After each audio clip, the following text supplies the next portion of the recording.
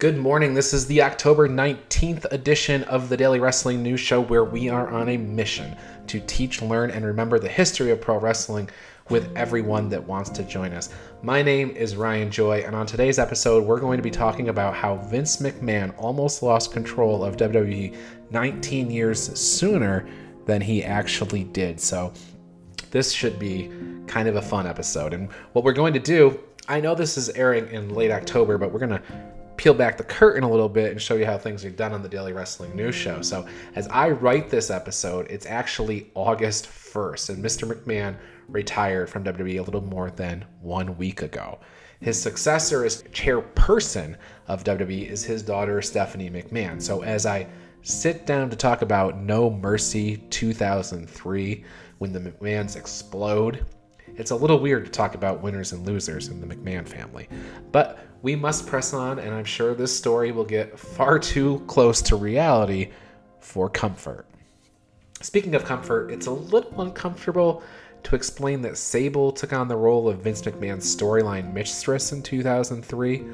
Sable and Stephanie McMahon feuded for most of the summer in a variety of matches, but everything came to a head when Vince and Stephanie had a match at No Mercy on this very day in 2003.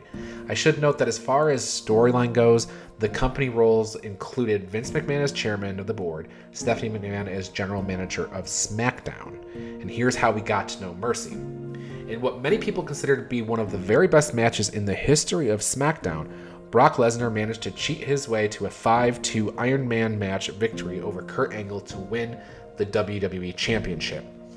In the lead up to No Mercy, Vince McMahon was honoring the new champion, Brock Lesnar, with a ceremony on an episode of SmackDown.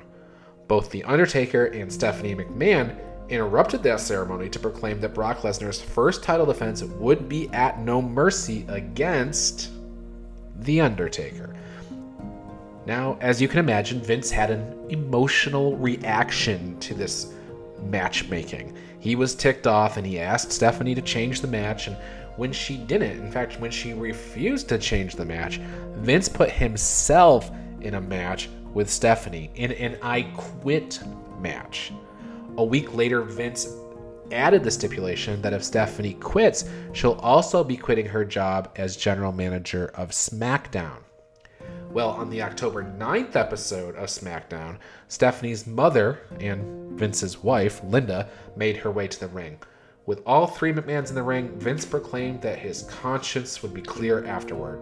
After all, Stephanie was forcing him into the match, the same way Linda forced him to sire a second child. Well, Linda played a little on Vince's ego and talked Vince into putting his job on the line in the match too. So if Vince wins, Stephanie quits as GM. If Stephanie wins, then Vince quits as chairman of the board. And to make the whole mistress angle a bit more front and center, Sable offered her services to be in Mr. McMahon's corner at No Mercy. So, God, this is awkward. So we make it to No Mercy. On one side, we have Vince McMahon, the chairman of WWE, a real-life womanizer, with his storyline mistress, Sable, in his corner. On the other side, we have his daughter, Stephanie McMahon, the general manager of SmackDown, with her real-life mother in her corner. Well, when it came to the match, Vince ended up getting the win. He was choking Stephanie out with a lead pipe, and Linda McMahon threw in the towel. So Stephanie never said, "I quit," but she did vacate the SmackDown GM job, and she was off TV for 2 years. Here's the fun part of the story. Stephanie was written out of storylines because she was marrying Triple H that week. So the irony of the whole story is that the squabble over power and the leadership of the company that happened in front of the camera might have just been a premonition of things to come.